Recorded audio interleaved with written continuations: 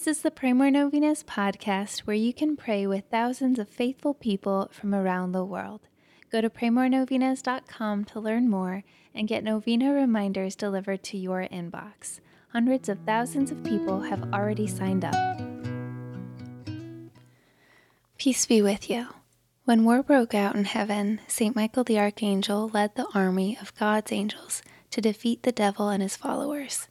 Let's pray today that we may be inspired by this, and that we too will have the desire to humble ourselves before God and to serve Him in whatever way we are called. Let's ask St. Michael to pray that we will overcome whatever obstacles and evil the devil may try to use in our lives to prevent us from a life of holiness with Christ. Here are the prayers for today, Day 4. In the name of the Father, and of the Son, and of the Holy Spirit, Amen. St. Michael the Archangel, we honor you as a powerful protector of the Church and guardian of our souls.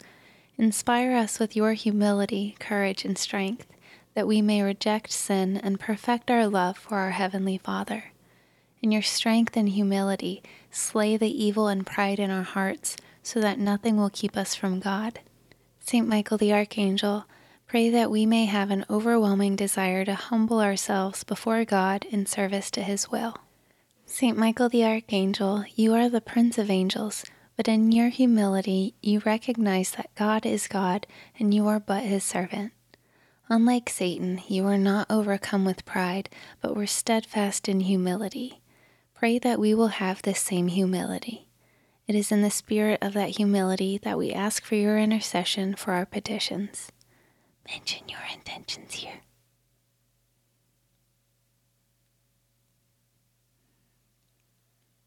Saint Michael the Archangel, defend us in battle, be our protection against the wickedness and snares of the devil. May God rebuke him, we humbly pray. And do thou, O Prince of the heavenly host, by the power of God, thrust into hell Satan and all the evil spirits who prowl about the world, seeking the ruin of souls. Amen. In the name of the Father, and of the Son, and of the Holy Spirit. Amen.